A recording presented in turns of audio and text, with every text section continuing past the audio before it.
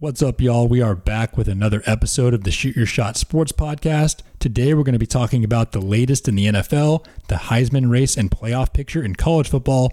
Also going to get a little NBA talk in there with the season starting in a few weeks and gearing up for Major League Baseball free agency. Episode 25 coming at you right now.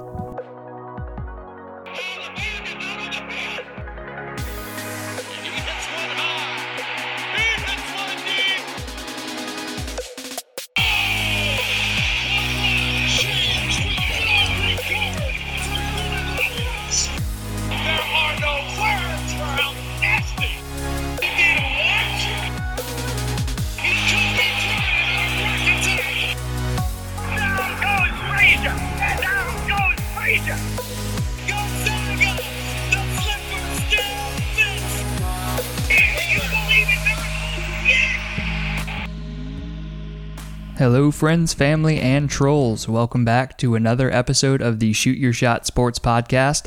I'm Preston Pangburn here with my big bro and co-host Landon Pangburn. We've got a lot of football talk for you today, and it's hard to believe, but we're only a couple weeks away from the NBA restarting again, the shortest offseason in history. Lots going on in the sports world. Lando, how you doing?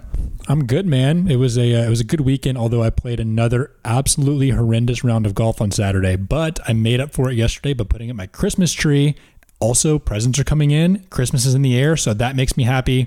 How are you doing, man? I'm great. Yeah, I love Christmas season. It's the best time of year. You know, it's gotten way too cold in Atlanta. The wind's blowing and, you know, that part kind of sucks. But I did play some tennis this past weekend. So if you're able to play tennis in early, you know, mid-December, it's not all that bad. I'm thankful to live where we live. Do you listen to Christmas music at work?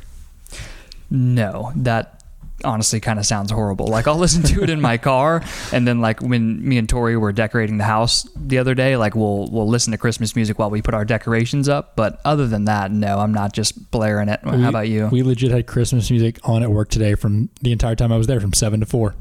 Oh yeah, doesn't your boss, he's like a big stickler about that? He just has to listen to Christmas music? He loves it. He loves it so much that he wants us to listen to it on June 25th because it's 6 months until Christmas. And then once we hit November 1st, he wants it all day, every day. Oh man, that sounds exhausting. As big of a Christmas guy as I am, I'm way out on that. You got to get some hype Christmas songs though. Like I've introduced you before to Turn Up You Merry Gentlemen, right? The best Christmas song. Also Carol of the Bass. Sick song. Who's that one by? I have no idea, but it's hype. Okay. If you guys haven't heard Carol of the Bass, check it out. It's pretty dope. You're going to have to send me your playlist of these Christmas songs with sick drops in there. I've got some other ones too. Yeah, I've got a list, so I'll hit you up soon.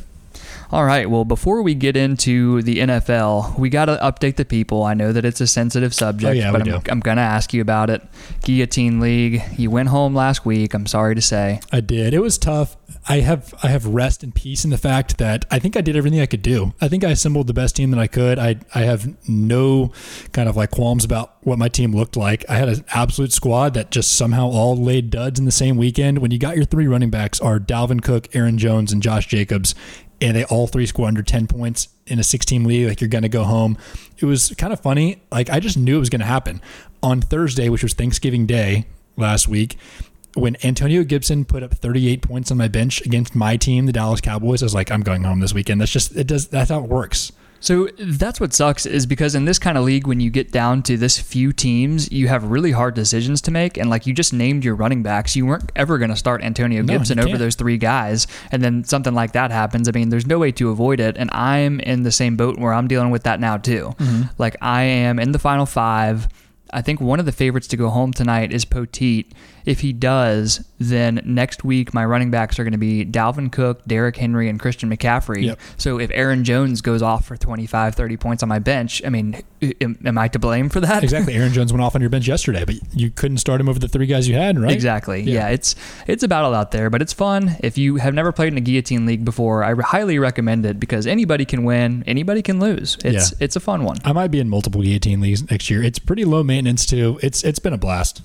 It has been. Well, let's move on to the NFL Sunday. It's been a big week in the NFL. First thing I want to talk about, the Browns. The Browns are dope. How about them? Yeah, that was a really fun game yesterday. It ended up being kind of close final score, but that first half was maybe the best first half of football that any team has played in the NFL this year. They were up, 38-7 at halftime? 38-7, and then they kind of shut it down. The Titans came back. lost 41-35, but probably the best game of Baker Mayfield's career. It had to be. Baker was tearing him to shreds. Nick Chubb had a really good game. He was throwing it all over the place. To do this without Odell Beckham Jr. too was really, really impressive. The Browns are solid. They are. They're 9-3. I mean, I think that when's the last time they made the playoffs? Forever ago. Yeah. Like Kevin Stefanski, he's got to be the front runner, if not one of them, at least, for Coach of the Year. Mm-hmm. Yeah, for sure. And then it was kind of good for the Browns too, because they put to bed some of the kind of negative talk that was going on around them. They were 8-3 coming into this week, but they had largely beaten up on really bad teams. I think they were 7-0 against teams under 500 and 1-3 against teams that were over 500. So to beat a team that was on a roll like the Titans, who were a very, very good team, was a huge win for them for multiple reasons. Yeah, and it's kind of tragic that they're in the NFC North, or the AFC North, with the Steelers, who are about to be 12-0 after they beat the Redskins tonight, or the Washington football team, because any other year, I mean, the Browns would be in competition for one of those first-round buys, so unfortunate for them. And then the other side of this coin is the Titans. People were starting to think of them as a team that could compete for the AFC, challenge the Steelers, challenge the Chiefs. They laid an absolute stinker against the Browns. What's your biggest takeaway from the Titans here? The Titans still worry me with their lack of balance in offense. I know Derrick Henry is a monster, and they're going to be able to run the ball, which is especially important when the weather gets cold and playoffs come around. But I still don't fully trust Ryan Tannehill to air it out when they've got to air it out. They got to have a balanced offense, and I'm not sure he can do it. Yeah, I agree with you there. So the Titans, they're 8-4. They're tied with the Colts for the lead in that division. So they're going to make the playoffs, but huge concern coming out of that one. And then moving over to the NFC, kind of a similar team in a similar bucket here, the Seattle Seahawks. They've been on a little bit of a slide, lost 3 of their last 5 now after they dropped one 17-12 to the New York Giants yesterday. What'd you think of that game? It's pretty interesting. The one thing that I take away from it is not even the Seahawks, though. How about the Giants? Like, the Giants started off horribly. Where are they, 0-5 to start the year? And now they've won 4 in a row, and I don't know, 5 of their last, 7. I forget what it is, but they're looking really, really good right now. They're on a roll, even with some injuries. Their defense especially has really picked it up. They're looking nasty on defense. They are, and Joe Judge, their new head coach, he's got the defense cooking. I mean, Jason Garrett and his offense without Saquon Barkley, without Daniel Jones, they had freaking Colt McCoy in there starting yesterday. Wow. I mean, they mustered up 17 points and beat one of the best teams in the league, so good for them. Yeah, it's kind of weird for the Seahawks, though, because we had been thinking that the Seahawks' biggest weakness was defense, and then they got Carlos Dunlap, and their pass rush has been better since then, and their defense played really well yesterday, and then their offense throws out a dud and scores 12 points against the Giants. They just can't really put any complete games together right now. Yeah, it's really strange because coming into the year, we talked about how they needed to abandon the run game. Let Russ cook was the whole thing, let him air it out. And halfway through the season, he was doing just that. They were on a roll. He was the front runner for MVP. And now they've taken a huge step back. And I think that Pete Carroll has said in a couple of recent interviews they need to get back to emphasizing the run game. It's like, no, not really. No, that's you were doing just fine throwing the ball earlier this season. I don't know what they're doing. Right, and DK Metcalf is just dominating the league, taking it by storm. You still got Tyler Lockett as a stud wide receiver number 2. So I don't know. Anyway, a team to keep an eye on. They've got Chris Carson back from injury now, so I've still got them. They're my Super Bowl pick. I'm sticking with them. This is just the calm before the storm. All right, fair enough. Yeah, they just need to get hot before the playoffs, and they'll be fine. One thing I do want to mention, because a second ago you talked about the Browns not getting one of the first-round buys. Got to keep in mind as these last few weeks come down at the end of the season that there's only one first-round bye in each conference this year. So it's going to be a battle. Well, not really going to be a battle, right? I guess the Steelers and Chiefs are a battle. What's it looking like in the NFC? So the NFC, I think the Saints are in the lead at 10-2, and then right behind them is the Green Bay Packers. So that actually is a battle. I don't know what their schedules look like over the last month of the season, but that's going to be pretty big to get that bye. Especially those two teams have 2 of the biggest home field advantages in all of football. It doesn't sound like the NFL is going to do a bubble for the playoffs. So if one of those has to travel to the other, that's a huge advantage there. So let's go ahead and talk about it. While you mentioned the Saints, what are your most recent thoughts on our boy Taysom Hill? So he's played really well. I was actually going to bring that up because I was saying that he needed to play against a real defense that wasn't the Falcons, and now basically he's played the Falcons twice and shredded them both times.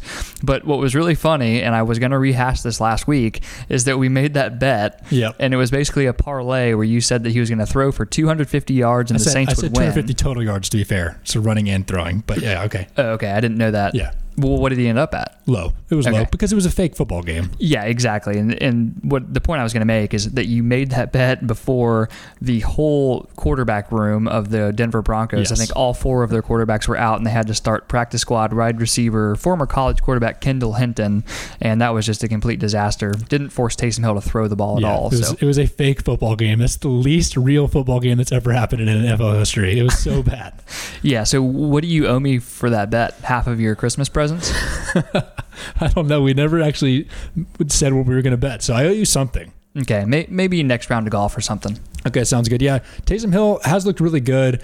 I know yesterday he had times where he was on a roll throwing the ball. He, interestingly enough, doesn't run it a whole lot right now because they don't want to kind of revert to their third string quarterback, which is Jameis Winston, but then have no backup behind him. So they don't really call any runs for him other than around the goal line. He's still a weapon around the goal line running the ball because he's a huge guy and they can't account for him because they get an extra blocker in there.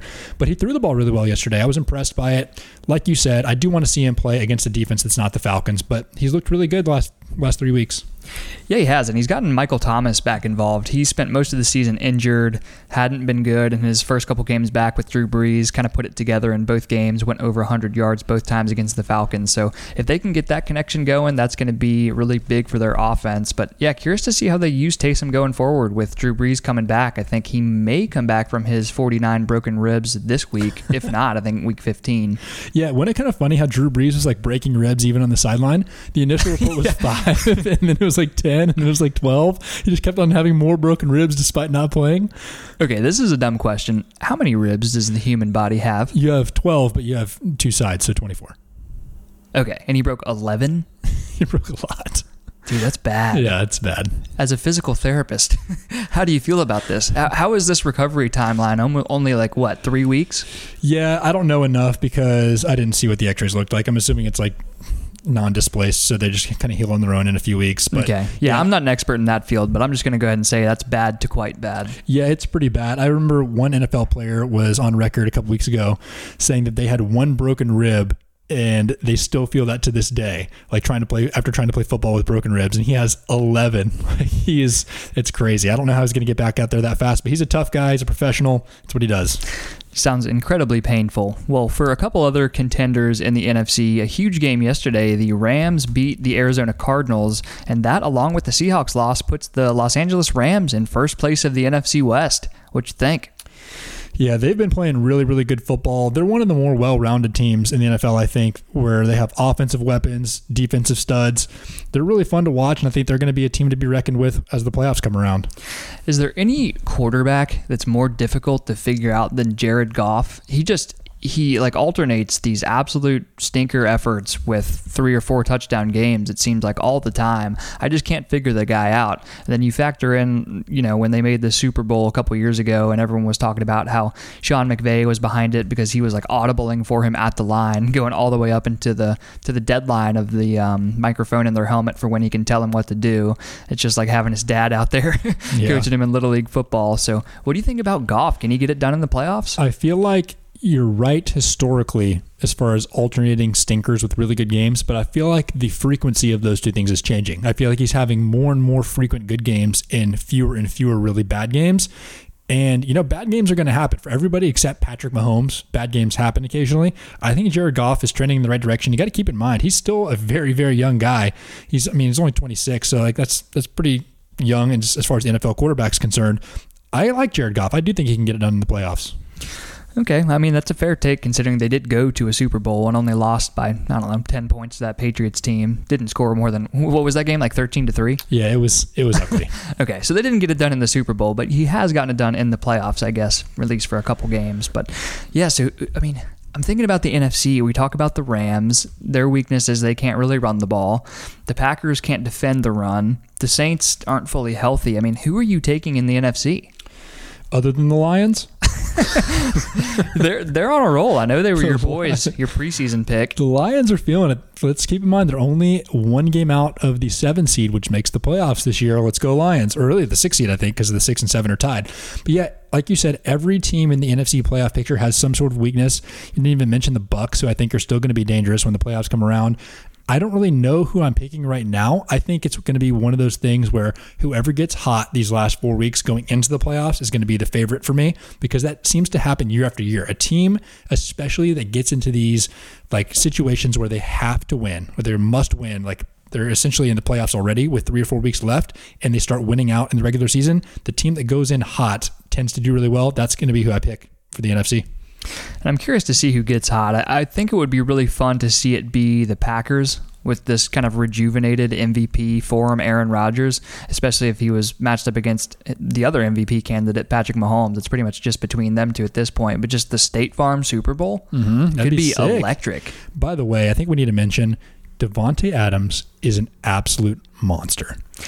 Yes, he is, for one, incredibly good, and then his target share is just through the roof. Yes. I mean, people knock on the Packers because they just never go out and get this number 2 wide receiver, so he gets all the targets every game. It's like, did you see unreal. yesterday when they got down near the goal line? Yeah, and they threw him that like bubble screen on 3rd and 4th. It's third and goal from the 1, and they threw him like a bubble screen or whatever, or it was like a slant that it was incomplete. And then on 4th and goal, they threw again on an out route, and he scored a touchdown. They just throw it to him all the time. He's amazing. 7 games in a row with a touchdown. Yeah, they just feed him so much, and it's not just like between the 40s or between the 20s, sorry, or just in the red zone. It's just the whole field, everywhere. The whole game, every game. Yeah, it's pretty sick to have him on your squad. Right. And so I play against Mac in the first round of the playoffs in one of my other leagues this week, and he has Davante. So I'm just happy I have him in guillotine. It relieves a little bit of the anxiety. Sure. There's some hedge opportunity, but Davante is just a freaking monster. He's dope. Let's move on to maybe my favorite story in the NFL this weekend, which was the lowly New York Jets winning the entire game against the Las Vegas Raiders. And then when the Raiders needed a touchdown at the very end, I think when the play started, there were, 11 seconds left? Something like that. Very end of the game, like second to last play. They decide to go all-out blitz when the Raiders are on the 46-yard line, I believe, just sending 8 guys at the quarterback, leaving 3 guys in one-on-one coverage, 2 of whom are rookies.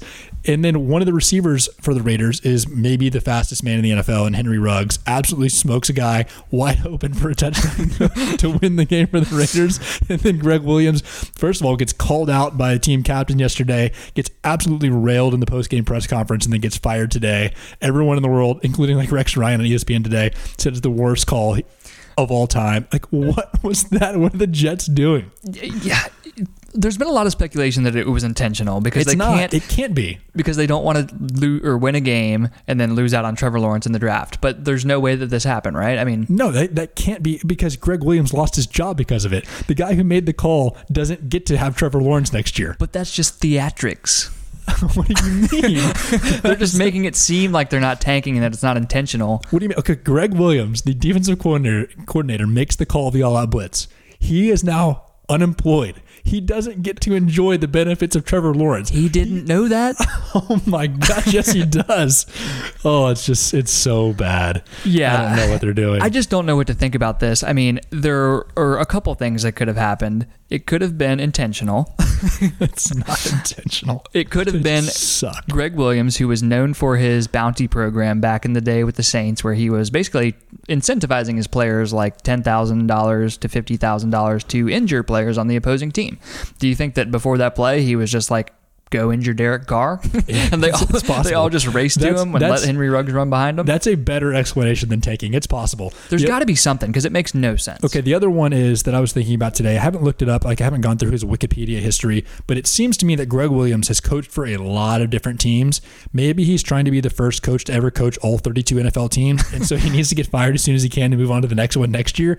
I don't know, but it makes no sense. He also spells Greg with 3 G's, so I don't know. Oh, you're including the one at the beginning. Okay, yes, gotcha. Because I knew it was Gregg. I thought you were saying there was a third one on the end. No, I was like, that's a movie. No, that's not what I was going for. Okay.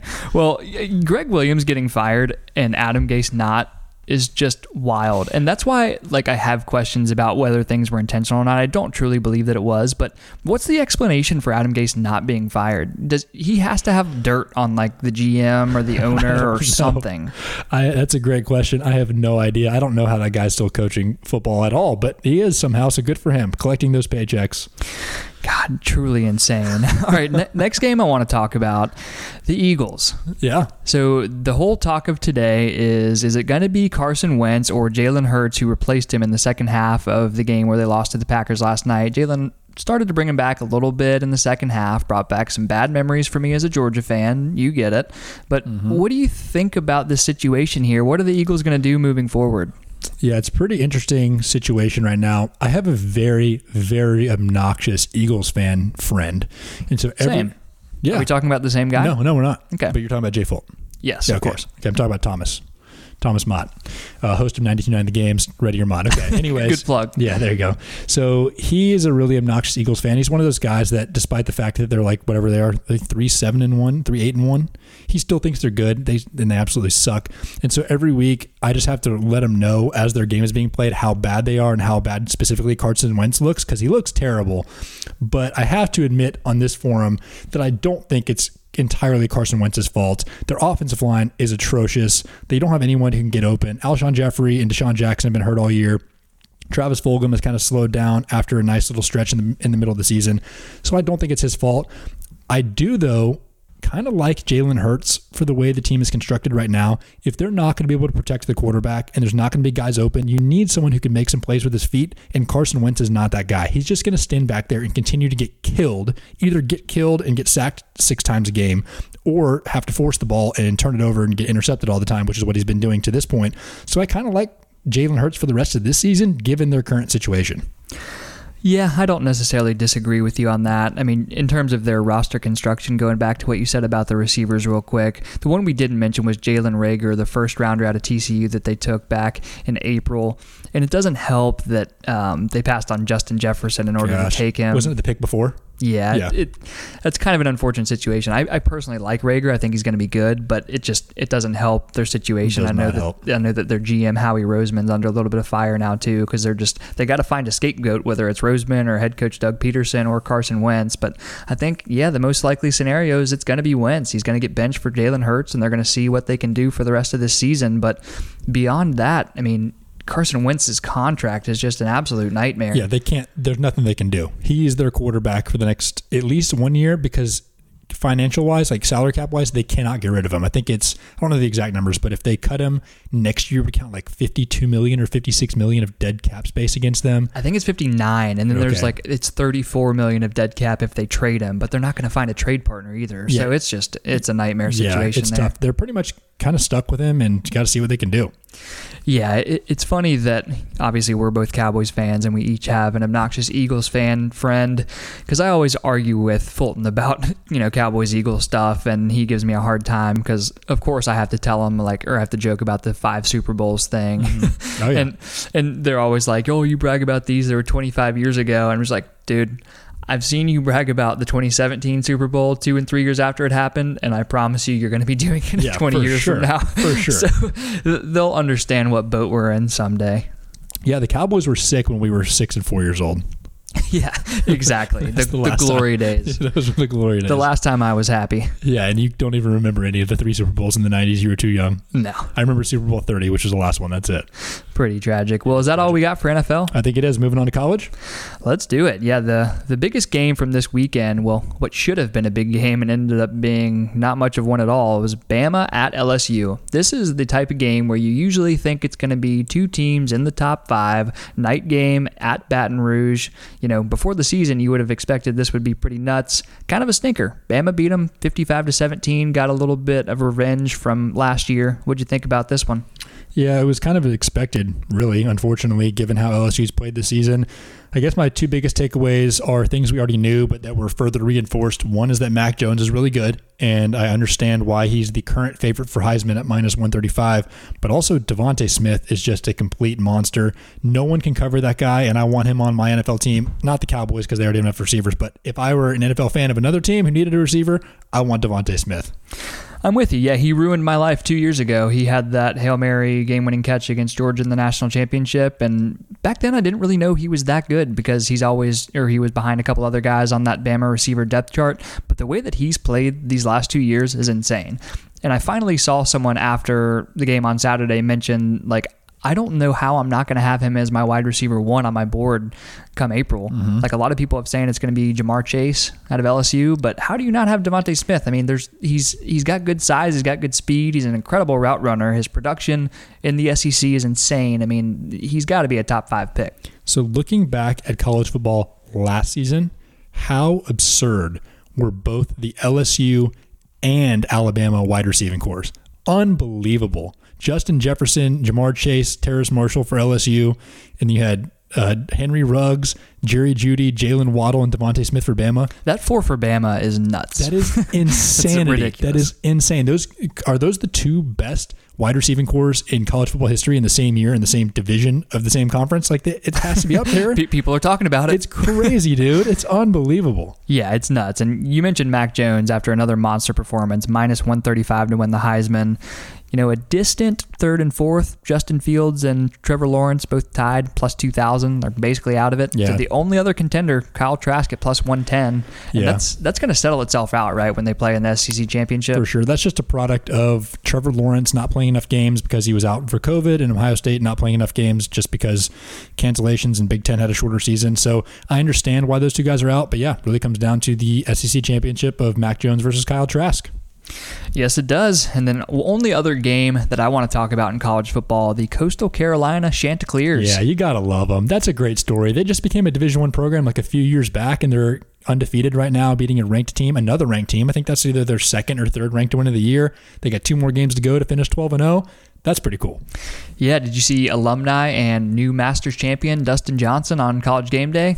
No, but that's dope. Let's go. Yeah, he went to Coastal Carolina. So, yeah, I mean, they beat BYU, and BYU with Zach Wilson at quarterback, the, what was his nickname again?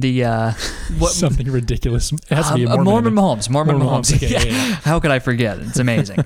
Yeah, Mormon Mahomes, he kind of let them down. They lost 22-17 to the Chanticleers. They were like the only team that it kind of felt like if there was absolute chaos, maybe they could crash the party and make the playoff, but not going to happen. It's pretty much going to be chalk. Coastal Carolina is going to be a new destination school with a powerhouse football team living on the beach. That is dope. Yeah, powerhouse. It's like the what was it? Florida Gulf Coast University, Dunk City. Yes, they were sick, and their dorms were like on the beach. Right, that was amazing. They kind of fell off, but they did. I mean, their coach went to USC. Yeah, that's pretty sick. I don't even know who Coastal Carolina's head football coach is, but I guarantee he's going to get a sick job. He is going to get a good job. By the way, I think Florida Gulf Coast is one of my favorite Cinderellas in March Madness history because they were not only winning games, they were flashy. They were throwing down sick dunks and alley-oops, and remember that point guard was throwing all kinds of crazy passes. How much fun were they? They were awesome. Yeah, they had that power forward with the dreads just throwing down a bunch of oops. I mean, yeah, going from an unknown, what were they, 15, 16 seed to being Dunk City is pretty sick. Can you name any players from that team? No. What was the really good guy with dreads name? It was like Sherwood something. I don't know. I gotta look it up. The guy was dope though. I couldn't tell you. I got nothing. All right, we went off the rails. I'm not even sure how we got there, but let's recap the playoff picture real quick. I mean, we've got number 1 Alabama. They're basically a lock to get in if they beat Florida in the SEC championship, and maybe even if they don't. Yeah. Number 2 is Notre Dame, which sneaky number 2 right now. They're going to match up with number 3 Clemson. So I guess winner of that game gets in, it's losers on the bubble. And then Ohio State, do they have to play anyone left? No, they only have 1 game left, and I forget who it is, but it's no one good. Oh, they play Michigan. They're going to kill Michigan. Yeah, that one's going to be tough. I mean, God, they could just play their starters for 1 half and then be like, let's rest up for the playoff. Yeah, but seriously. It's just such a weird year because don't they have to win 1 more game to become playoff/bowl eligible? No, that's not a thing this year. I know the Big Ten rules, they do have to win 1 more game. They have to play 1 more game to be eligible for the Big Ten championship. That's a thing. So they got to play this Saturday. Their game can't get canceled due to COVID or else they're in trouble for that. But they're going to make it. So we're basically down to Alabama, Ohio State, and the winner of the ACC championship is in the playoff. And then you got a couple of bubble teams aside from that. I would think that most likely the loser of Clemson Notre Dame is still going to be in. What do you think? Yeah, I think so. Unless, if Florida plays Bama close and Clemson just beats the piss out of Notre Dame, I think that Florida could get in. For the eye test. I mean, I know that they lost to another, top 5 team in Texas A&M. I think that counts for something, that A&M is at least still really good. So you think there'd actually be a conversation of 2 lost Florida over 1 lost Notre Dame? I think that it would be a conversation. Okay. I don't think they would get in. I think they'd lean Notre Dame. It just kind of depends on how the games go. But if there's any scenario to at least argue about, I think that's it. Okay, yeah, fair enough. I would be willing to bet probably a lot of money that those 2 teams from the ACC, considering Notre Dame being an ACC team this year, are probably both going to make it. I'm with you. On that day of the SEC championship, I'm just going to have anxiety. Like, I think that Bama's going to win, but I hope they beat Florida real good. Yeah, I hope so too. All right, moving on from college football. Let's do it. You want to talk some NBA? Let's talk a little bit of NBA basketball. So ESPN came out today. By the way, NBA season starts in just a couple of weeks. We're December 7th today. The season starts on December 22nd. So 2 weeks from tomorrow, NBA season begins. Today, ESPN came out with their new power rankings for this upcoming season. So I just wanted to take a look through those real quick and see if anything stands out to us. I know the first thing that stands out to me is the very top of the rankings. So the Lakers are number 1, which is expected. The Bucks are number 2, which is also expected. But the first surprise to me comes at number 3 with the Brooklyn Nets. What do you think about the Nets being at number 3? So I don't like the Nets being at number 3, but can I actually rewind real quick? Yeah, what you got? I don't like the Bucks being at number 2. Okay, what about it? I know you said that's expected, and I think that there's going to be less uproar putting the Bucks at number 2 than there would be if you put them down at number 5 and 6. But I don't know. I'm just thinking about this team. Like, do we really have to do this with the Bucks again? I mean, I don't know. I get what you're saying. It's kind of a tough situation to rank them. It is, because you know that they're going to be studs during the regular season. This is kind of the Mike Budenholzer thing, go all out, get your 1 seed. But I don't know. I don't have them as the best team in the East. I think that, I don't know, I would put the Heat above them just because they made that run to the finals. They're only going to get better, I would think, with Jimmy Butler, having him, build chemistry with these guys for another year. Bam Adebayo is going to get better. They're going to have Goran Dragic healthy. Tyler Herro is going to get better in his second year. I don't know. I've got the Heat as the best team in the East, and then I might even put the Brooklyn Nets ahead of them. Wow. Okay. Interesting. By the way, a little side note, because you mentioned Bam Adebayo. Did you see the headline today? He recently signed his max contract, and he recently now has bought his mom a brand new house after growing up in a trailer. Good for Bam Adebayo. Very happy story. Love that for him. I love that too. There are so many of those stories in the NBA, and they never get old. Mm-hmm. It's all these guys just grow up poor, and then you see these videos of them buying houses for their moms or cars for their parents, and it's just always really fun. I love it. It is really fun. I'm with you there.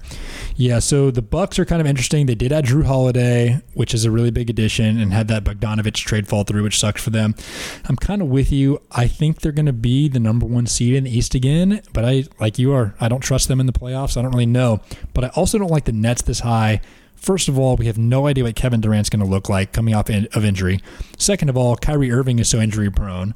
Third of all, Steve Nash is a first-time head coach with 2 big personalities that I'm not sure are going to coalesce very well. And then lastly, I don't know what their team's going to look like behind those 2 superstars. Is James Harden going to be there? Because that could be a disaster. But even without him, Spencer Dinwiddie and Karis LeVert both need the ball. I don't know if their supporting cast, other than Joe Harris, who I love, I don't know if their supporting cast is going to be very good. I don't think they're going to be a bad team, but number 3 in the NBA seems really, really high for me. It all just depends on health, I think. I mean, the biggest thing is how Kevin Durant comes back from that injury, because he's, 30 years old, and Achilles injuries are not great. No, they're not. They've been a kill shot for a couple older guys in the NBA, specifically Kobe Bryant, just dropped off a ton after his Achilles. But if he can stay healthy, if Kyrie can stay healthy, then they are going to be really good. But yeah, number 3 is really high, and I think the most offensive part of that is, how do you put them over the Clippers?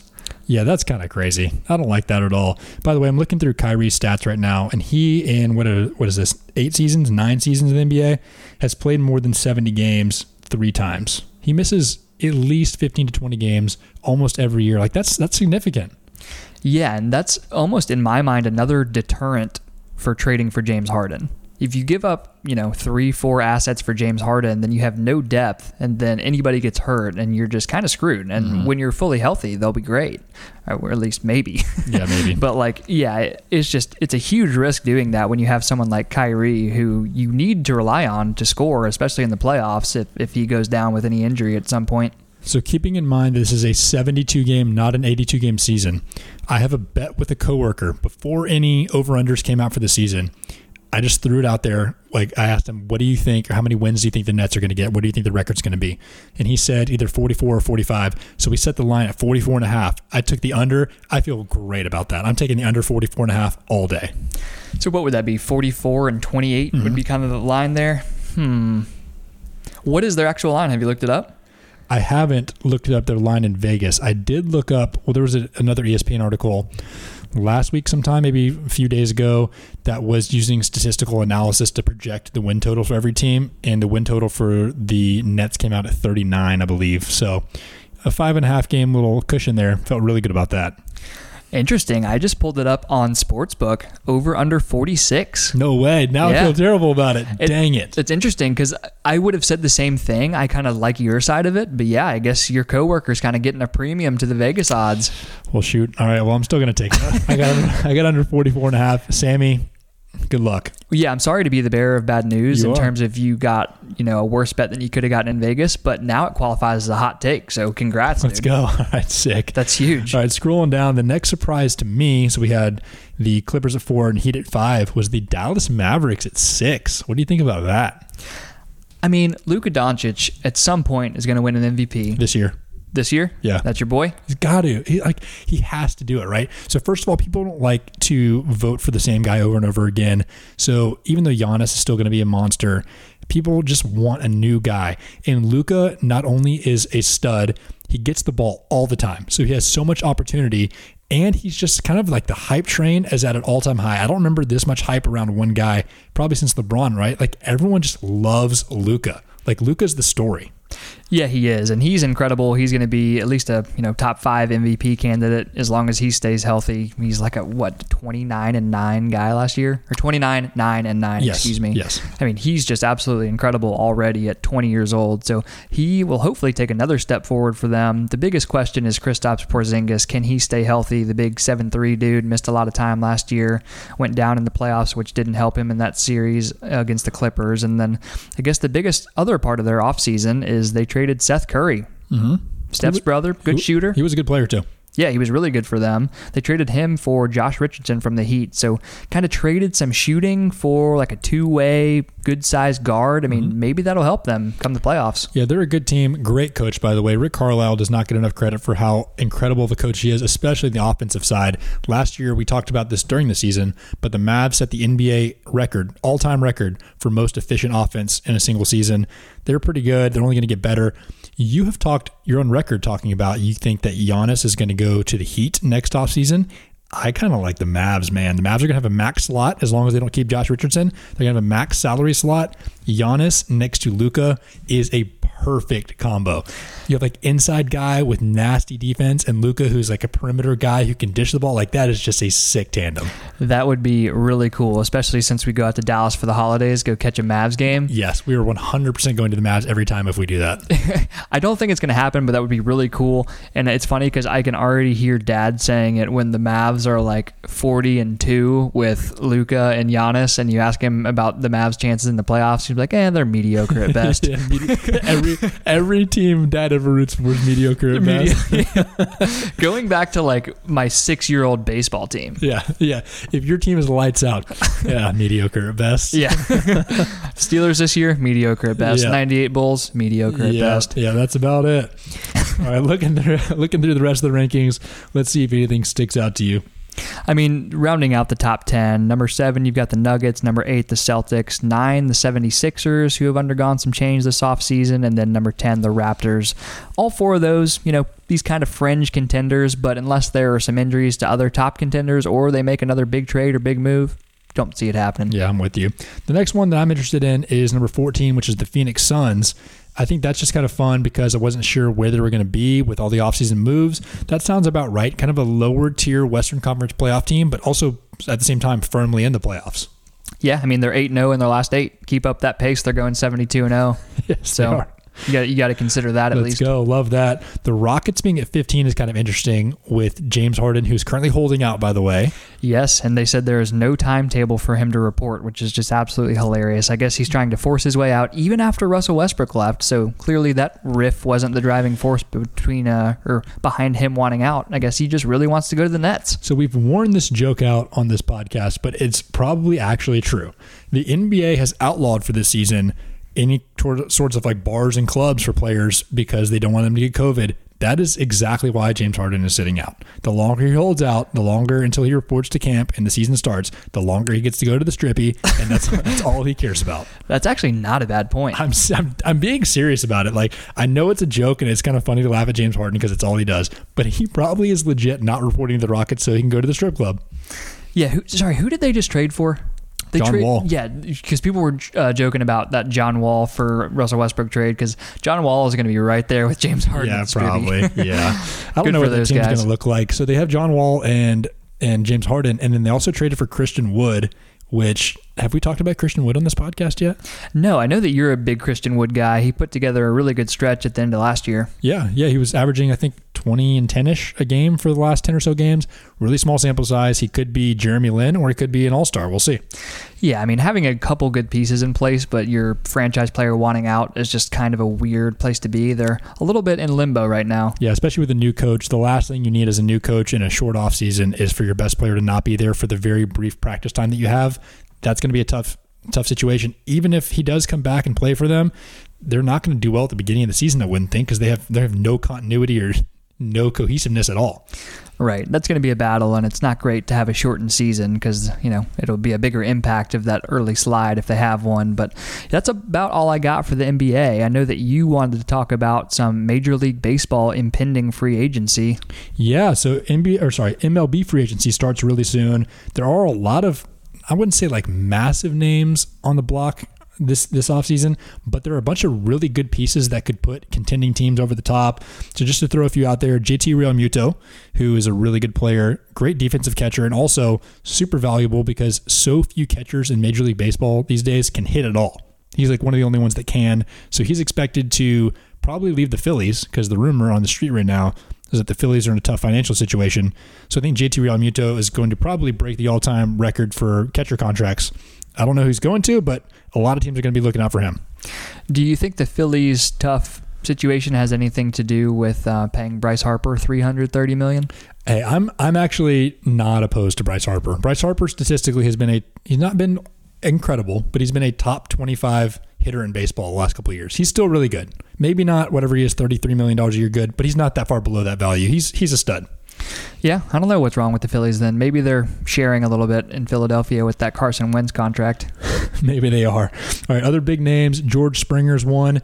It's pretty much guaranteed at this point that he's not going back to the Astros for obvious reasons. It's going to be tough playing for the Astros with fans again next year. I think he wants a fresh start and get out of there. A couple of teams that have been rumored around George Springer are the Toronto Blue Jays and the New York Mets, which is kind of funny because almost every name that I've looked at in MLB free agency, the Mets and the Blue Jays are tied to them. I don't know why, but those two teams apparently are going ham this offseason. Yeah, so I'm a little sad about it because I read probably the same article that you did a few weeks ago at this point, and it was that the Mets were going to go after George Springer and then also try to trade for Francisco Lindor, the shortstop for the Indians. And it's because the Mets just sold. Okay. They just sold to Steve Cohen, super billionaire, who has pretty much said that he's going to win a World Series in his first 3 years. Like this guy, he's got a lot of money. There's no salary cap. He's in New York, can attract free agents there. So he's going to go all out. And as a Braves fan, I'm a little sad about it. That sucks. Yeah, it sucks a lot. I don't like that at all. Yeah, the Braves are in a division in the NL East with all pretty much huge market teams other than the Marlins. I mean, you've got the Mets, Nats, and Phillies who all are willing to spend a ton of money. So it's just tough for the Braves to compete, but they are back-to-back division champions, so we'll take it. Yeah, it looks like for the next few years at least, that division's going to be stacked. Moving on to a couple of the big names, Trevor Bauer's one of them. He's the best arm on the market this offseason. He's in kind of an interesting situation, coming off of a really, really good year, but at the same time, all these teams, because of COVID having less money, the word is that he's not going to sign a long-term contract and probably go year to year, at least for 1 year, sign a 1 year deal in the range of like $30 million-ish, and then bet on revenues returning closer to normal next offseason and then cashing in, signing a long-term deal. So Trevor Bauer, we've talked about him on this podcast a good bit before. He's a bit of a weird guy. And he said it was either last offseason or the offseason before that he was going to sign 1-year contracts for the rest of his career. Like, he pretty much laid that out. And does he mean that? Who knows? Maybe he's just using that as leverage for, sometime down the road landing a huge deal. But he tweeted earlier after the season ended that he would consider any offer from any Major League Baseball team or any Japanese league team. So he just wants a fat 1-year deal no matter where it is. And when I say where it is, that includes Japan. All right, fair enough. Well, isn't that kind of weird? Because in Major League Baseball, where contracts are fully guaranteed and teams are willing to pay stupid amounts of money to guys into their later years, like, for example, Albert Pujols is getting paid $31 million a year the next 2 years because they were willing to pay for him in his prime and just kind of like give it up in his later years, even though he was going to fall in production. Trevor Bauer, if he signs a 1-year deal every year, the second that his production goes down, then he's going to make a lot less money. I feel like that's why you sign a long-term deal. It's going to be much more lucrative if he does that than if he does one year at a time, but I don't know. Yeah, financially and just in terms of the risk, I don't think that it makes sense. But like we mentioned, he's just a weird guy. Maybe he just kind of wants to bounce around, live in a bunch of different cities and do that. But I have seen on Twitter, he's been flirting with Angels fans a lot. So at this point, I feel like if he doesn't go to the Angels, he kind of trolled them pretty hard. So that's my pick, and I like it because I want Mike Trout in the playoffs. Yeah, and he's a UCLA guy, right? Is he? Yeah, I think he went to UCLA, so it makes perfect sense. I think he's from California, went to UCLA, so Angels make a ton of sense. I think you're actually right because I think he pitched at UCLA with Garrett Cole, and then they were both top 5 picks. Yeah, that's pretty sick. Yeah, other names, DJ LeMahieu, huge for the Yankees. They're going to try to re-sign him, but it's going to cost a lot of money because other teams want him. And then lastly, one big storyline is that some of these guys, or really a good number of these guys, their market is highly dependent on whenever the league gets together and decides whether or not there's going to be a universal DH. So a few names are Nelson Cruz, Marcell Ozuna, Carlos Santana, and even like Michael Brantley, who's kind of aged out of being able to play a position really well. Those 4 guys are all going to be much better served as DHs. And if they decide to go with the universal DH, their market's going to double instead of being limited to the 15 American League teams.